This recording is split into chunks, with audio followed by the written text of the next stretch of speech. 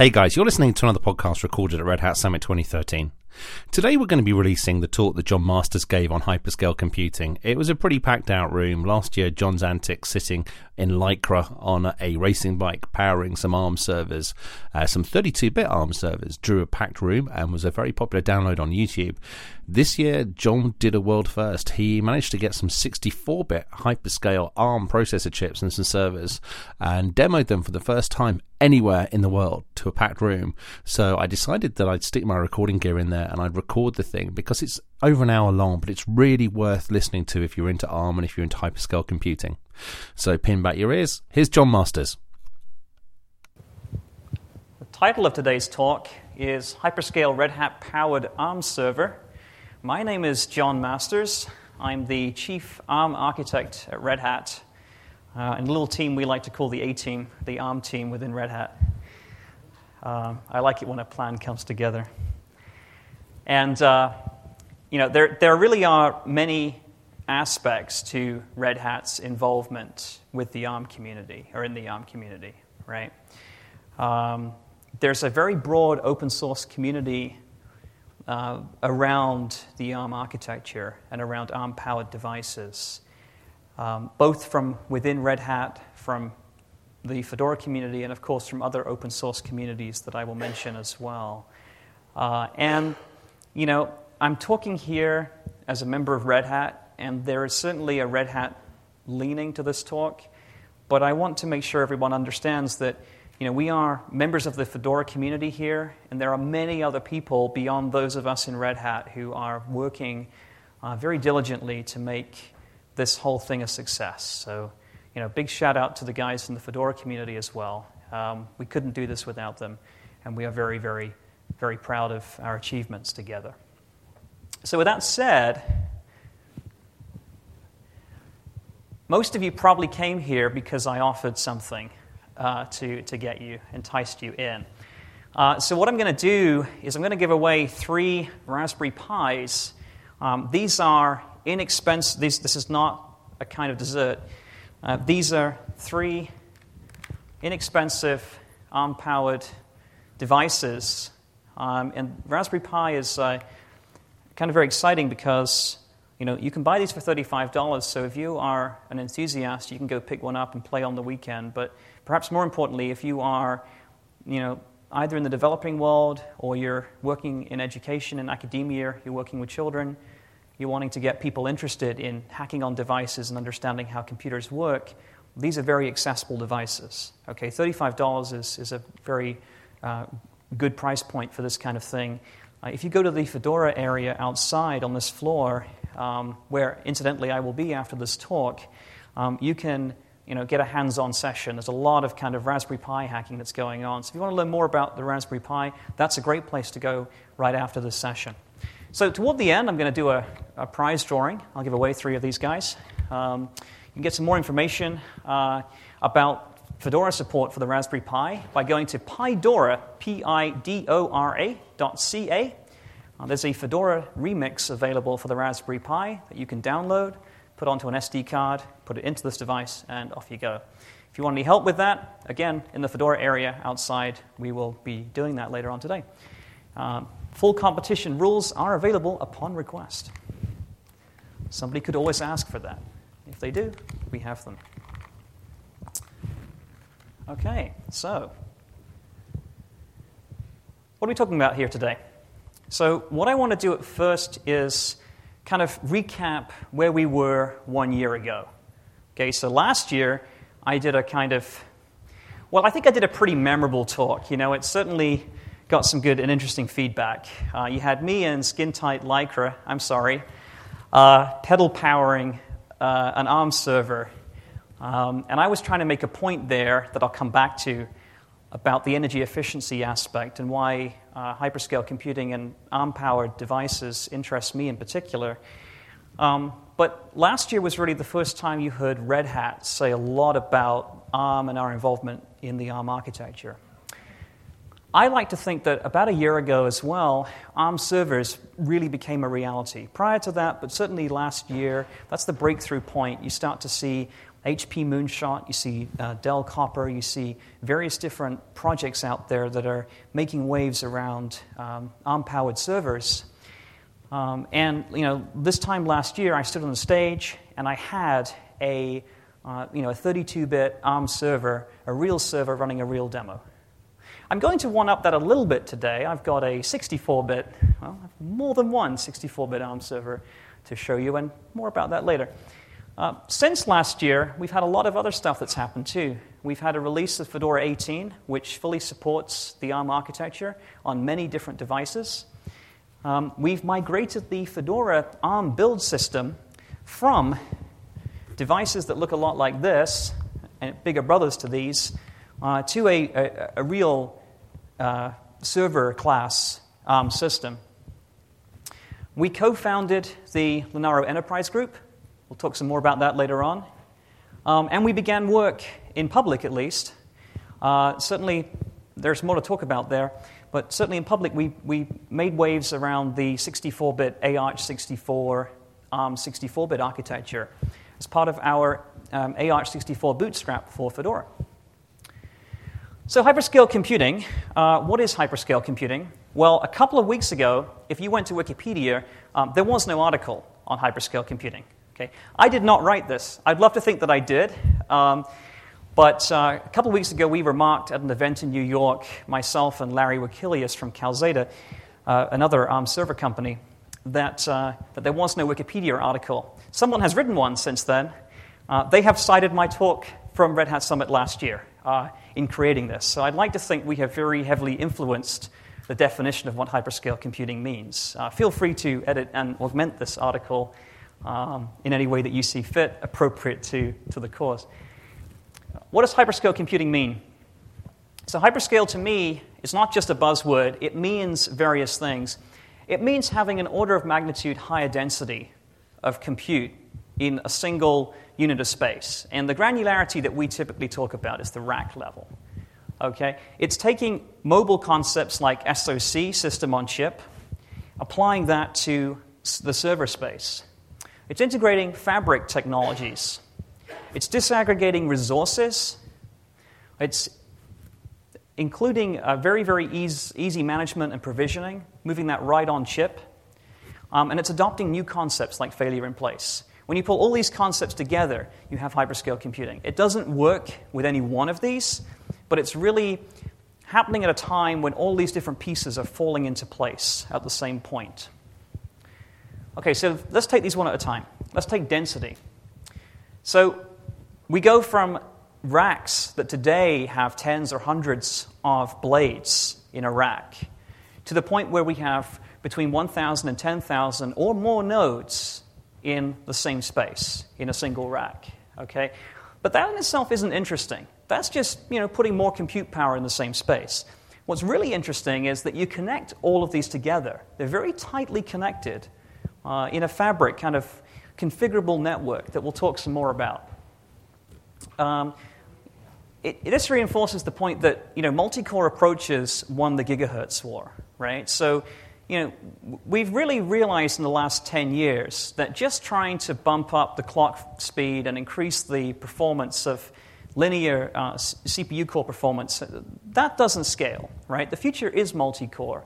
What we do in the hyperscale space is we take this concept and we say, well, I could build very, very massive systems with fully coherent, NUMA-based, thousands of CPUs in the same system. Or I could say, well, a lot of workloads now don't need that. They just need a lot of nodes. And I can use technologies like Hadoop, like MapReduce.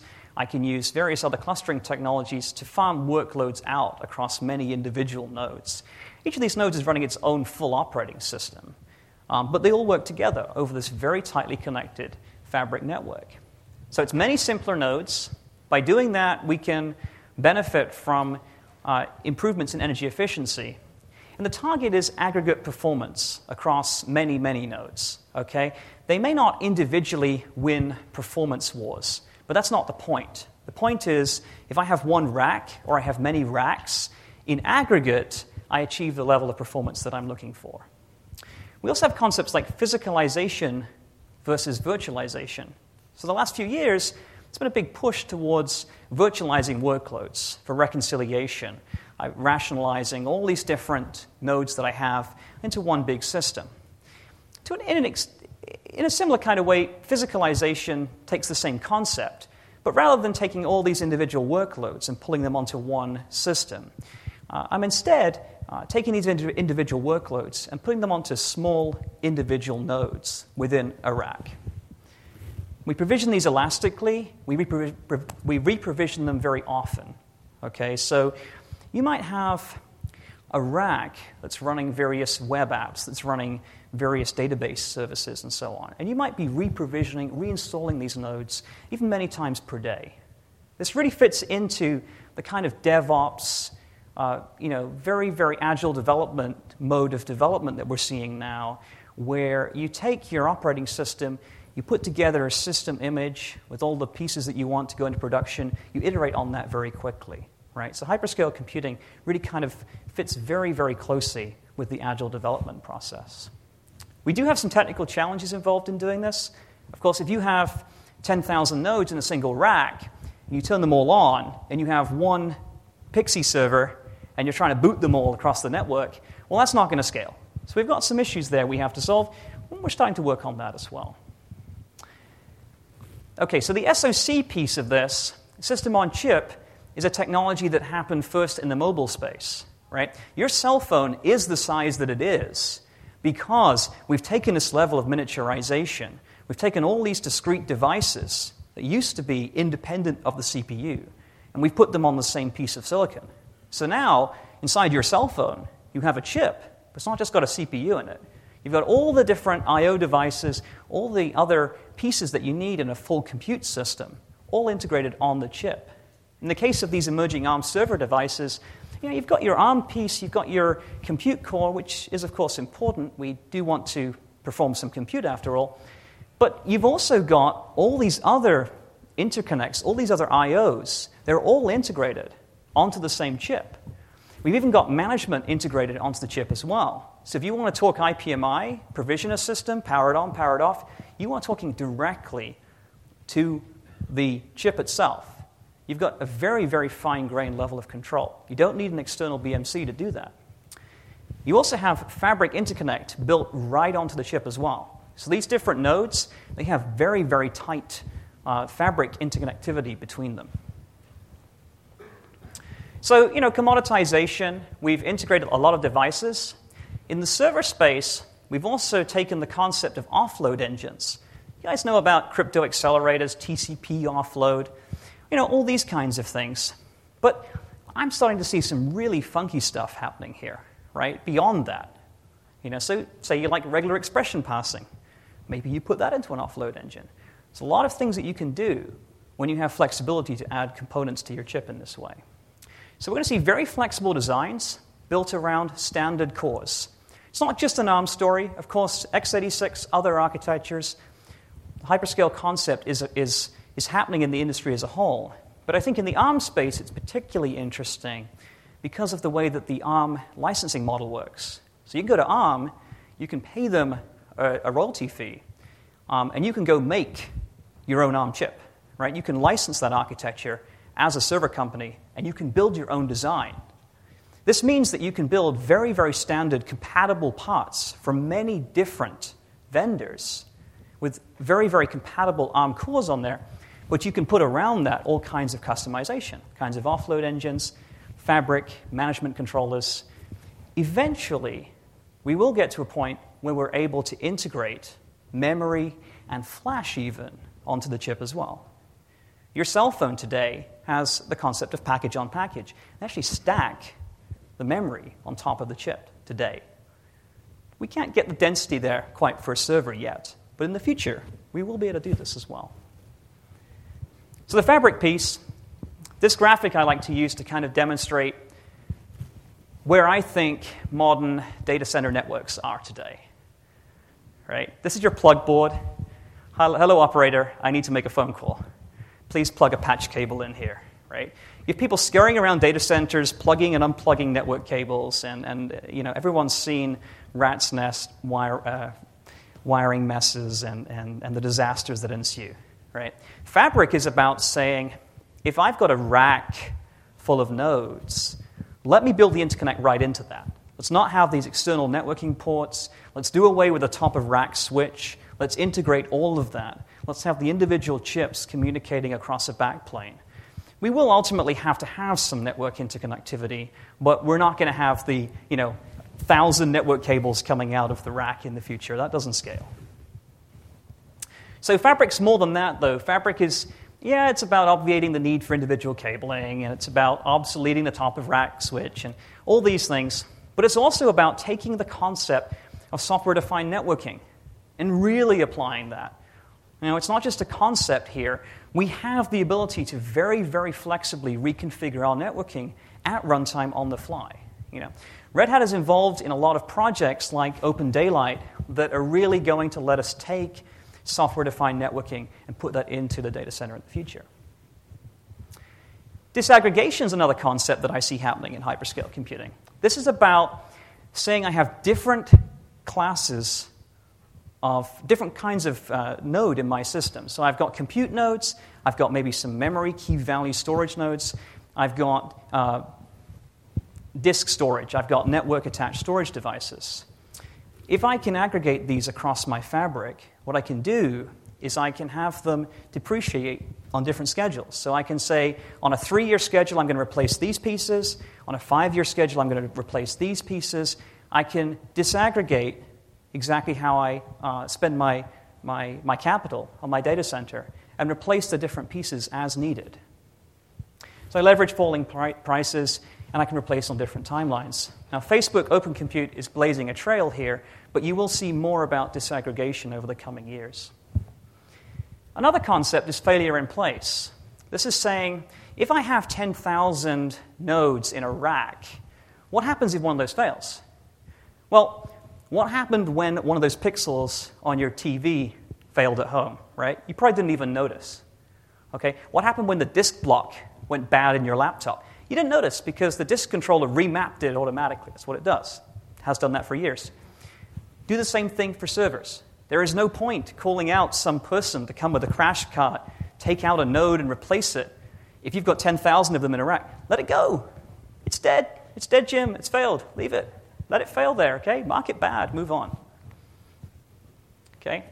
So for me, what hyperscale computing means for the data center of the future is that data centers are very, very dark places. Nobody goes.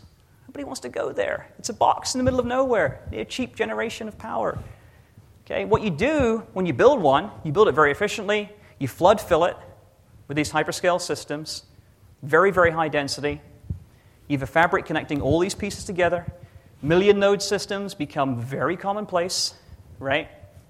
Fail in place. And on a 3 to 5 year schedule, you come back in, replace all the nodes, and repeat that process forevermore, right? You don't have people scurrying around with crash carts. You do not have the same data center that you've had in the past. This is where hyperscale computing is going to take us. So, beyond hyperscale computing, this time last year, I think ARM servers really became a reality, right? I talked about the ARM IP licensing model, how you can go make your own ARM chip if you have sufficient resources to do so. Last year, I showed a Calxeda Energy Core-powered HP Redstone Moonshot server. I guess I should say Gemini now, because HP have announced that. This took the 32-bit ARM processor core, integrated management, integrated fabric. It's built around system on chip, has all these concepts. That's a year ago, right? They've moved on since then, right? But this is really the first time that you've seen a lot of these concepts in practice. And those of you who were here last year may have recalled the demo that I gave. This is the skin-tight lycra. I apologize for that. And what I built here was a bicycle power rig just to kind of make the point that actually these systems are much lower power. Each of these ARM server SoCs, each of these nodes, uses only 5 watts of power when it's running. Not hundreds of watts, 5 watts, right? So you can actually power a fully populated chassis of nodes with a bicycle. And it did work. And it really, I think, helped a lot of people to understand that actually this thing could be interesting and it could go places. So, since last year, we've released Fedora 18. And Fedora 18, I think, is really one of the first points where we've had a really standard story for ARM devices. Not just these ARM development boards that you can buy for $35 and put an SD card in and run Fedora, but also for ARM servers. Standard Red Hat technologies like Kickstart, you can just provision these servers and go. I'll talk more about that in a moment. So we support many of the popular devices. I've got a Google Chromebook running Fedora. You can go buy many of these devices and put Fedora on them. One thing we did do was we dropped support for some of the older ARM architectures. ARM version 5 and earlier, not really very popular in the last few years. And Fedora is all about moving forward very quickly. So we kind of cast aside some of the older stuff in the same way that you do for any other architecture. So we now require at least ARM version 7, which is anything that's shipped in the last few years. And Fedora 18 was really the most complete standardized release yet. So as an example of that, here's a before and after. This is the Fedora build system, Fedora ARM build system, when we began getting involved a few years ago. Right? This is a very, very well put together system built around kind of IKEA shelving. I don't want to be disparaging to the guys that built it because they built it using the hardware they had available at the time. Okay? These are development boards kind of strung together with network cables and a server. This is what we replaced it with a few months ago. Okay? This is an industry standard Boston Veritas Calxeda Energy Core powered server. We've put a couple of these into our Phoenix data center. We have deployed Fedora 18 on them as Fedora ARM builders, deployed without any problem at all. The guys that did it did not have any ARM expertise, not beyond what they might have read about. They used standard tools, Kickstart, Puppet, and so on, all the standard Red Hat infrastructure. They've deployed it, and so far we've had a 100% reliability record. Right? So let's just show that again. Before, that's a year ago. That's where we are now. Okay? So it began life as Panda on a stick, and I guess I've kind of mentioned a lot of these things here. So, we've had no downtime. It was really a very, very boring story. We just put these systems in and off we went. Another thing that happened since last year is the formation of the Linaro Enterprise Group. And I'm kind of coming to a point in my talk here where I want to speak a little bit more about Red Hat's direct involvement in leading and driving where ARM goes in the future. So last fall, well, I guess last summer even, when we had Red Hat Summit, we were already starting to work on some of these things. Of course, we always have a few secrets up our sleeve. One of them was LEG, Linaro Enterprise Group. We got together with a lot of different vendors, and we decided we had to work together to kind of solve common issues for the enterprise. This is Warren East speaking at ARM TechCon last fall during the announcement of LEG. Now, he couldn't be here today, but I do have George Gray, who's the CEO of Linaro, and I'd like to invite him up to just say a couple of words about LEG. Thank you, George. Thanks very much, John. Welcome, everybody. John's asked me to talk very briefly about the Linaro Enterprise Group. For those of you who are not familiar with Linaro, the great thing about ARM is its business model. Right? It's not just about low-power devices. As John said, its business model encourages innovation in a way that other architectures don't do. So ARM provides core technology to a number of different SoC vendors who, around common ARM cores, are building hugely innovative devices, from mobile to networking to now server. The challenge of that is every company who's doing that doesn't want to go and create all of their own software again and again and again, right? And the whole story about open source is, can we create a single software architecture that then each of these companies can innovate on top of? And Linaro was formed 3 years ago to be a place where the ARM ecosystem and vendors could come together and work together on open source enablement software for the ecosystem. And it's been a huge success. We have 25 members today, ranging from most of the big SoC companies to startups to end users and distributions. And so last year when John and Red Hat and HP and Facebook and a number of other companies approached us and said, this ARM server space is getting very interesting, but we need some help on software, on working together to build the software ecosystem, we said we thought that was a great idea, and we formed the Linaro Enterprise Group. On the right, yeah. Oh. There we go. So the Linaro Enterprise Group is focused on the ARM server ecosystem. It's an upstream-focused development effort. Everything we do in Linaro is open, and the community is welcome to participate. It's a collaboration between a number of companies interested in the ARM ecosystem, ranging from end users like Facebook and HP, distributions like Red Hat and Canonical, and then SoC vendors, Applied Micro, Calxeda, Samsung, a number of SoC vendors interested in building ARM server SoCs. And our goal is to have a common implementation of standards. We're a software engineering company. We have close to 200 engineers working in Linaro on open source software for ARM. The Enterprise Group focused on the ARM server ecosystem was announced on November the 12th, in November last year at TechCon.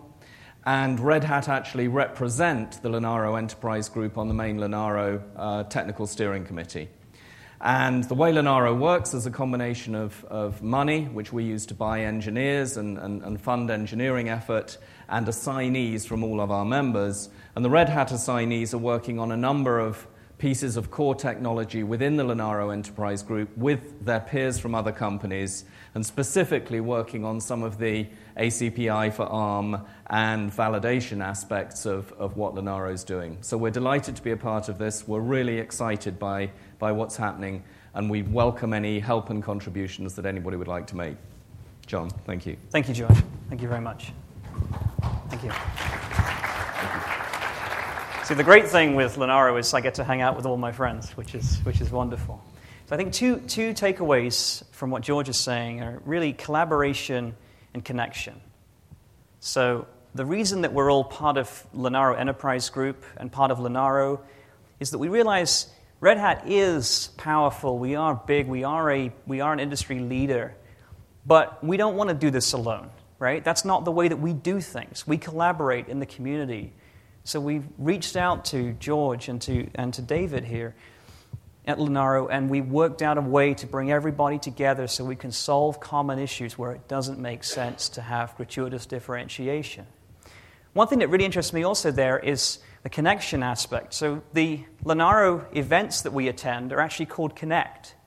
And the theme for Red Hat Summit this year is Connect, right? So, we're all kind of working together here for really trying to achieve the same thing. So I'm very proud of what we've done so far with Linaro, and I look forward to many more years working together.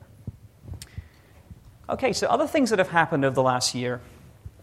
We are about to ship Fedora 19. Okay, it's in beta right now. It's going to release concurrently with the other architectures that Fedora supports. So not only is it increasingly standard, but it's looking a lot like the other architectures in terms of when you see it. It's not lagging weeks or months behind anything else, right? We're shipping at the same time. We're going to support more 32-bit ARM systems. We're going to include support for emerging servers, even more than we have in the past.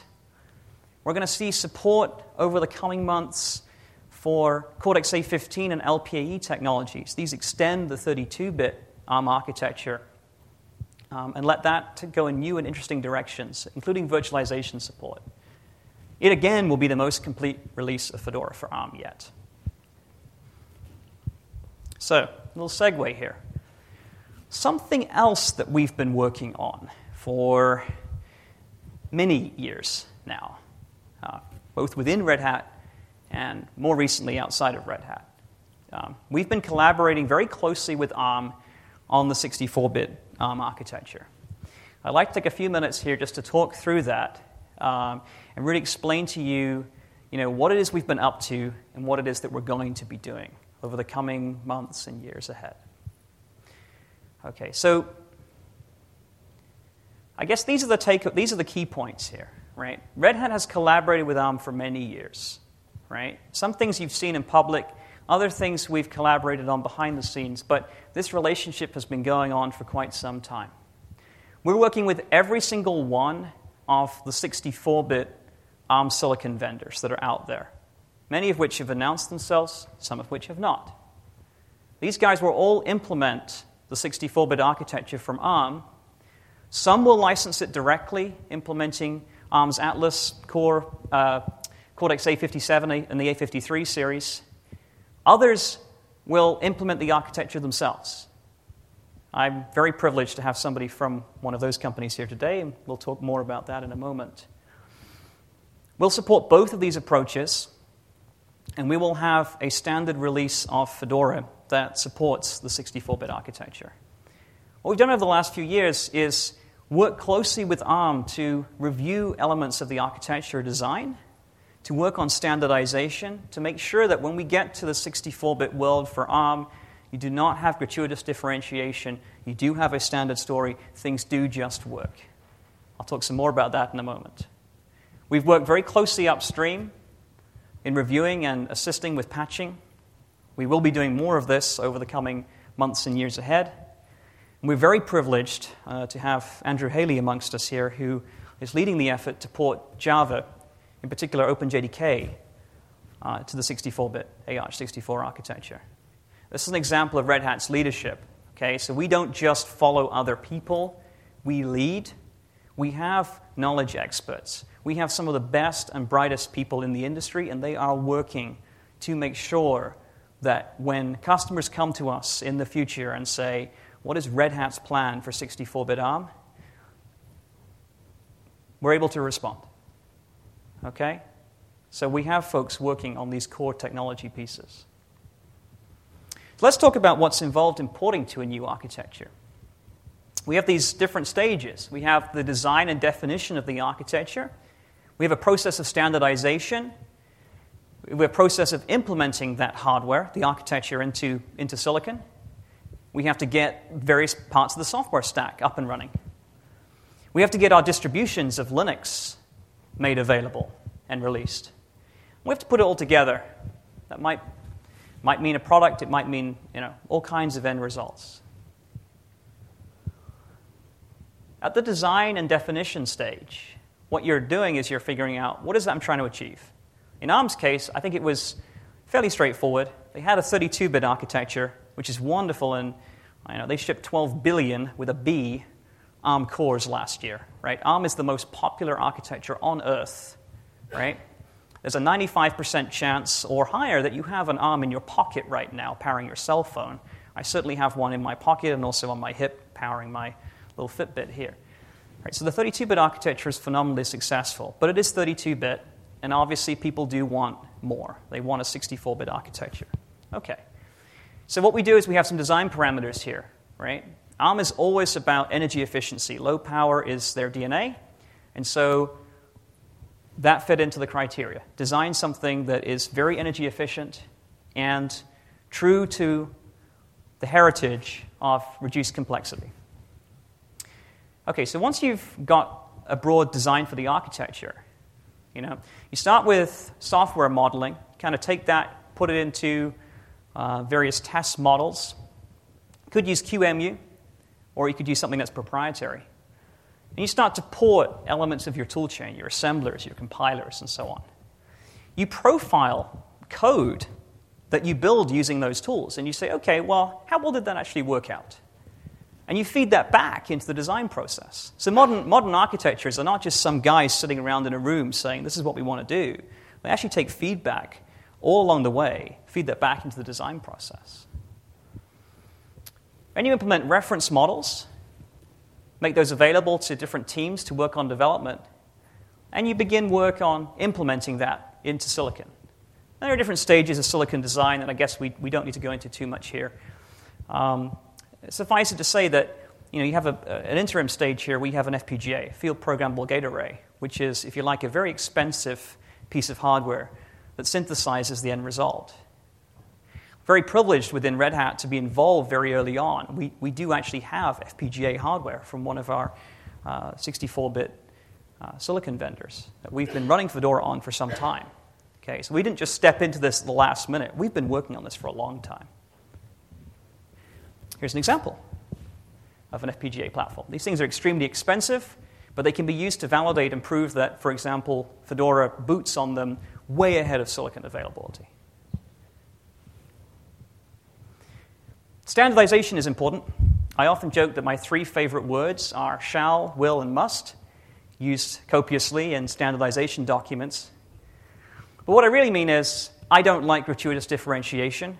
I like my servers to boot and work in a certain standard way, and you do too. When you turn it on, you have certain expectations. And if I come to you and I say, that's great, but now we're going to do it all this way, you're going to turn to me and say, that's great, I'm not going to use anything you've just told me about. So we're not going to do that, right? You standardize the pieces that you need to standardize. So you have your application binary interface, make sure software is compatible. Standardize certain components of the hardware to make sure that things look a little bit similar enough that an OS can boot on them. And you standardize components of the software platform. Yeah, not everybody loves UEFI, not everybody loves ACPI, but these are industry standards that work well, or well enough. And we don't see a need to differentiate there. So we're going to adopt these existing standards where it makes sense. Where it does not make sense, we will come up with new standards, but we will not have 20 different ways to do the same thing. So the next stage is to take the open source software stack, kind of generically. You've got your basic tool chain. You need to get that ported to the new architecture. You have to begin work on porting the Linux kernel, different system libraries like glibc, and you have to patch various other pieces to make sure you can build for the new architecture. One thing you want to do here is you want to guide upstream developers, use your knowledge and expertise to make sure they understand what they need to do. Porting the kernel is a complicated process. I'm going to kind of skip through this a little bit. But I think 2 things I want to mention here. The Linux kernel is incredibly portable. It supports more than 31 different architectures. Adding a new one is not that big a deal. Initial support for AArch64, the 64-bit ARM architecture, was added in 3.7, and support for the first SoC platforms landed in 3.10. Supporting Fedora. This is something that we've been working on very closely for the last few months and for the last year. New bootstraps are very complex. Okay? Fedora is native built. We build Fedora on the target hardware. We don't cross-compile. We don't use x86 systems to build for mainframe or power, right? We don't do that for ARM either. We build on the target hardware. That can cause a problem if you don't have the hardware, right? So there's some issues to solve. One thing you can do is you can leverage past experiences to make your life easier. So what we did for ARM v7, way back when in Fedora 15, right? Myself and some others knew the 64-bit architecture was coming. We might have steered the process a little bit, said, you know what? There's this new hard float ABI for ARM version 7. It'd be really good if we supported that. And it is good, and it does improve performance on 32-bit, and it is wonderful, and it's great, and it was a good thing for Fedora and a good thing to do. But the way it was done was more complete and more complex than it needed to be, intentionally, so that we knew how to do a complete architectural bootstrap from scratch. So we defined a process, a 5-stage process. I missed stage 6, profit, right at the end. But we have this process. We start using cross-compilation on x86 systems. We go through a native build process on hardware. We go through multiple different sort of iterations here, ending up with the ability to run Koji, which is the standard Fedora build system. And this took a period of a few months to complete in the 32-bit case. So we kind of took that, we fed that into 64-bit. And it looks very similar. what we're doing here for a 64-bit. I think the only difference is we start out without hardware. So we are using software models, or we were using software models in the early days. Software models, instead of taking a couple of hours to build a kernel, you might take a couple of days, right? So building GCC at first, you're looking at 2 to 3 weeks to build it, right? So it's not exactly easygoing at first. This is true for any new architecture. It's not unique to ARM. Same thing would happen anywhere. Once you have hardware, you can really ramp up the process, and then you're building in the same way you would for anything else. So we're kind of rapidly approaching stage 5, which is the point that we can use standardized tooling. We've gone through the pain. We have solved these problems, so you do not have to. And we're going to get to a point where we can deploy our standard build system using standard 64-bit hardware. So putting it all together, 64-bit Fedora ARM systems will be entirely clean. We've also made some smart choices, I think. We're not going to support multi-lib. We're not going to support running 32-bit binaries on 64-bit systems. It is a 64-bit clean architecture. It has built-in virtualization. It has all these features. If you want to run 32-bit apps, if you have 32-bit ARM apps in production, you can do that inside a virtualized environment. You don't need to have this backward compatibility support. So we're not going to have it. We're also going to go for 64K page sizes. We're going to make a lot of smart choices that we could not retroactively change further down the road. They will boot using UEFI and ACPI. No more U-boot. None of this embedded bootloader stuff, right? Very standardized. We're working on reference model environments with Linaro so that we can say this is what a system should look like. And we will have a Fedora 19 remix that supports the first 64-bit ARM hardware. Over the next few Fedora cycles, we will increasingly have standardized support for these systems. This is a, unfortunately, slightly larger version of myself a few years ago. I guess that's the right way around, right? At TechCon in 2011, this is when our good friends at Applied Micro first announced that they were working on a 64-bit ARM chip. They announced on the same day that ARM announced the architecture. This is me on stage during their announcement, right? The reason I'm putting this here is to tell you, we have been working with the good folks at Applied Micro and the good folks at ARM and Linaro for many years on this stuff. So Red Hat and Applied Micro. So Applied Micro are the first 64-bit ARM silicon vendor. They won't be the last, but they're certainly the first. They presented at TechCon, and over the last year or so, you've seen more clarity into their plans in public. They've announced XGene, which is the chip that they're working on. We have a multi-year long-term partnership. Okay, we collaborated pre-silicon, we collaborated post-silicon, and we are continuing to collaborate. Right? We've worked on FPGA platforms. We've booted Fedora in the lab. We have done all kinds of things that are perhaps a radical departure in terms of what you might have done in the past. In the past, we would wait way later, and we get the bits from silicon vendor X of a different architecture, and we're further down the process. But in the case of ARM, we're very involved very early on. We're really leading the way here. We're going to ship support for XGene out of the box. It's going to just work on this hardware. And we've been collaborating with Applied, even in helping to design and put input into the design process for their reference board. I would like to invite Ed Gasiorewski from Applied Micro to come up and say a few words about the development board that we've been working on. I don't need that. Okay. Afternoon. Thanks, John. John's going to be getting...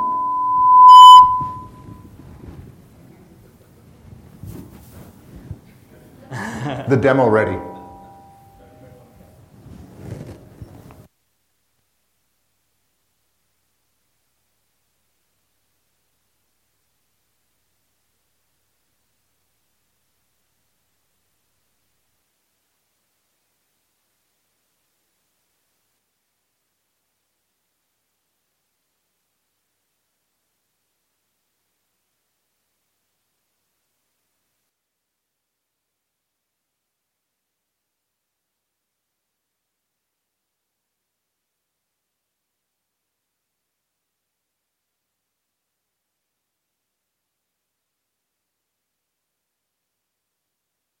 No, I'm feeding back. Okay. To do this then. It was that board specifically designed for silicon validation. We started getting a few of those platforms out into the community for software development work. Shortly after that, we also started working on what's now called the XC1 evaluation demo platform. It was designed specifically with input from people like John and Red Hat, the folks at ARM, Linaro, also members of the community.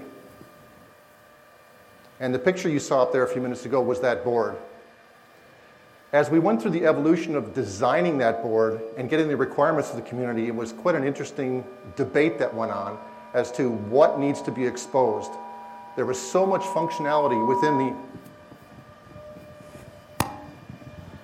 Steal mine. Is that better? So much functionality within the SoC. 8 high-performance ARM cores operating up to 2.4 gigahertz. Multiple interfaces. Ethernet, SATA, USB. We also ensured that we provided all the debug interfaces for kernel development, OS development, and also embedded development. So once we spec'd the board and actually came out with the first versions of the EVK, we needed to get it out to the partners. So there were 2 options. One, a lot of the developers in the community said, just give it to us and we'll put it on our desktop. Fine, we could do that. The other one, we needed to ship it in chassis. The interesting realization came is we are not a server manufacturer, so we just went out and procured standard chassis. And the thing we found out very quickly was that we couldn't find a chassis that was small enough and had a small enough power supply to match the low power of the ARM system. So unfortunately, we are stuck with a traditional x86 chassis for shipping this just to protect the board. So the EVK1, John is actually one of the first recipients of our first build of the EVK1 board. Thank you for that. You're welcome. The EVK1 board, the picture was a little deceiving. It actually fits in my palm of my hand. And it brings out at least one of every interface on the card. With a few exceptions, we actually brought out 2 memory interfaces. I think I'm stuck up here, aren't I? Are you? So shall I walk through the demo, I guess? Or? So I want to turn it over to John. This board, again, John's got the first one. We are in the process now of starting to release these boards to selected partners. And over the coming months, these will be made more available, and there'll be more information coming soon. Yes. Thank you very much, Ed. And actually, thank you for, this has been a round of applause, please. Thank you. So I've been working with Ed. If you look at my cell phone sometime, I think ARM conferencing is my number 1 best friend, according to my phone. Red Hat conferencing is number 2. Ed is my 3rd best friend, and so on, right? So you can tell how my life is. This is a very, very interesting development board. This is the next generation. This is a 64-bit development board. I fed input into the design process, standardized JTAG interfaces, inexpensive, so you can use OpenOCD for debugging, things that community members are going to care about, things that Fedora people are going to care about. We're going to boot this in a standard way. We're going to have Fedora available for this board. I want to make a couple of points here. Feel free, if you're on Twitter, to use the hashtag #ARM servers with an S, or #ARM to mention this. Of course, #RH Summit is good too. This is the first time that I know of that anybody has seen a live demonstration of a standard operating system ever running on 64-bit ARM hardware anywhere. This is the first time anyone anywhere has ever seen a multi-node, more than one 64-bit ARM server anywhere. This is the first time that you've seen Fedora running on hardware. Let me bring this up here. So you might have seen I was booting up this system, and I'm told that the edge of the world is about there for the camera, so I'm going to move this over. Okay. So the noise here is really just because these are standard chassis. These boards are actually, they don't have any particular power requirements over and above any other ARM development board. It's unfortunate that when you use a standard chassis, you get all the fan noise. I was going to disconnect them, but these are rarer than gold dust, so I decided to leave that alone. Now, you might have seen it booting up while we were talking. It boots up in the same kind of time that any other Linux system boots. I can run standard commands, you name A, you name M. You can see the architecture, RPM commands, QA. Let's get a list of all the RPMs on there. Oh, look, it doesn't take all day, right? This is real hardware. This is really running AArch64, okay, twice. But that's not exactly exciting, is it? So here's Apache running twice. Okay, but that's not exciting either. So here's WordPress running twice on both systems. Okay, and then what would you, so after this talk, this hardware is going to be over in the Fedora area. I'm sure you guys are going to be very interested to come and take some pictures and talk to me and Ed and others about what we're doing here. We'd love to tell you more about it. I'm kind of running short on time, so what I'm going to tell you here is, we've got some standard blog posts here that we can go through, and we can run standard WordPress and we can edit stuff, and isn't that great? Well, that is great, but then I kind of got thinking, what else could we do? Right? So you might have seen while we were talking there, I ran one command after booting this system, and that was, let me bring that up there. See, I ran, Mount Gluster. So let's take a look. What happens if I run, is it Gluster volume info, right? Oh, look at that. We've got Gluster FS running between the two systems here, right? So they're both exporting bricks into a shared Gluster FS volume. This is also the first time anyone's ever seen Gluster FS running on 64-bit. You get the idea. So what I'm going to do here is I'm going to show you a streaming video demo, if the demo gods are in my favor, and they are. This is Big Buck Bunny, which was a collaborative project to produce, kind of an open source video animation.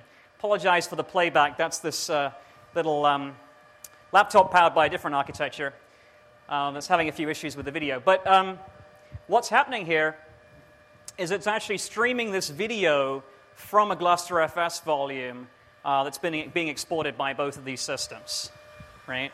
So each one has Mount Gluster, and that's backed by export data, SDA4 in this case, on each one. Sure you guys take my word for it, but that is actually running. If I run Mount, you can see it's a fused Gluster FS volume, right? So this is really Gluster. It's really working. This is a full LAMP stack running Gluster FS on 64-bit ARM silicon. Nobody's ever seen this before until today, and thank you very much. Now, before we finish, I would like to give you guys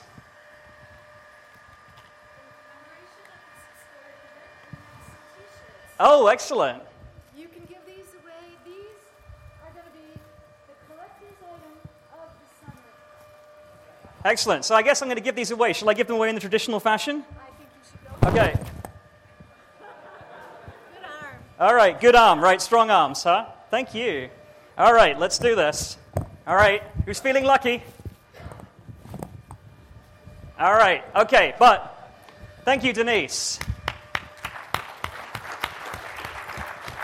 Do remember there are feedback forms, and good feedback is appreciated. Now, let's do a drawing here. Give you guys some hardware, and you have a bag of tickets. All right, let's leave that running there. You guys like the video, and please enjoy. So, all right, Red Hat employees are excluded. If you guys need to see the terms and conditions, you can see me afterward. All right, so let's see here.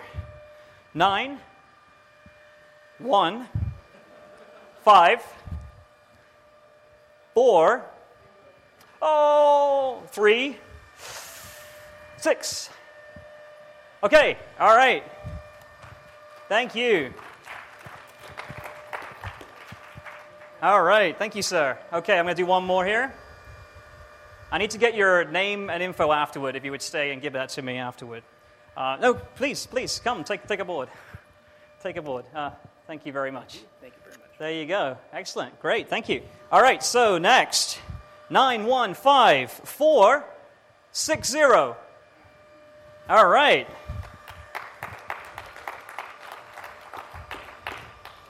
All right. So, thank you. Thanks. Board, ticket. Again, I'll get your info afterward. All right, I'm going to discard that one. I think that was test one earlier. 915406. All right, thank you. All right.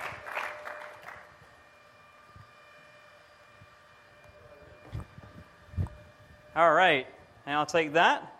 Handshake. Sir? And a board. All right. Winners, please see me afterward. I need to get your information for legal reasons. Nothing bad. I just get in trouble if I don't. So, all right. Well, thank you very much, everybody. Again, many firsts here. Please come take a look afterward if you'd like at the Fedora booth. Thank you very much.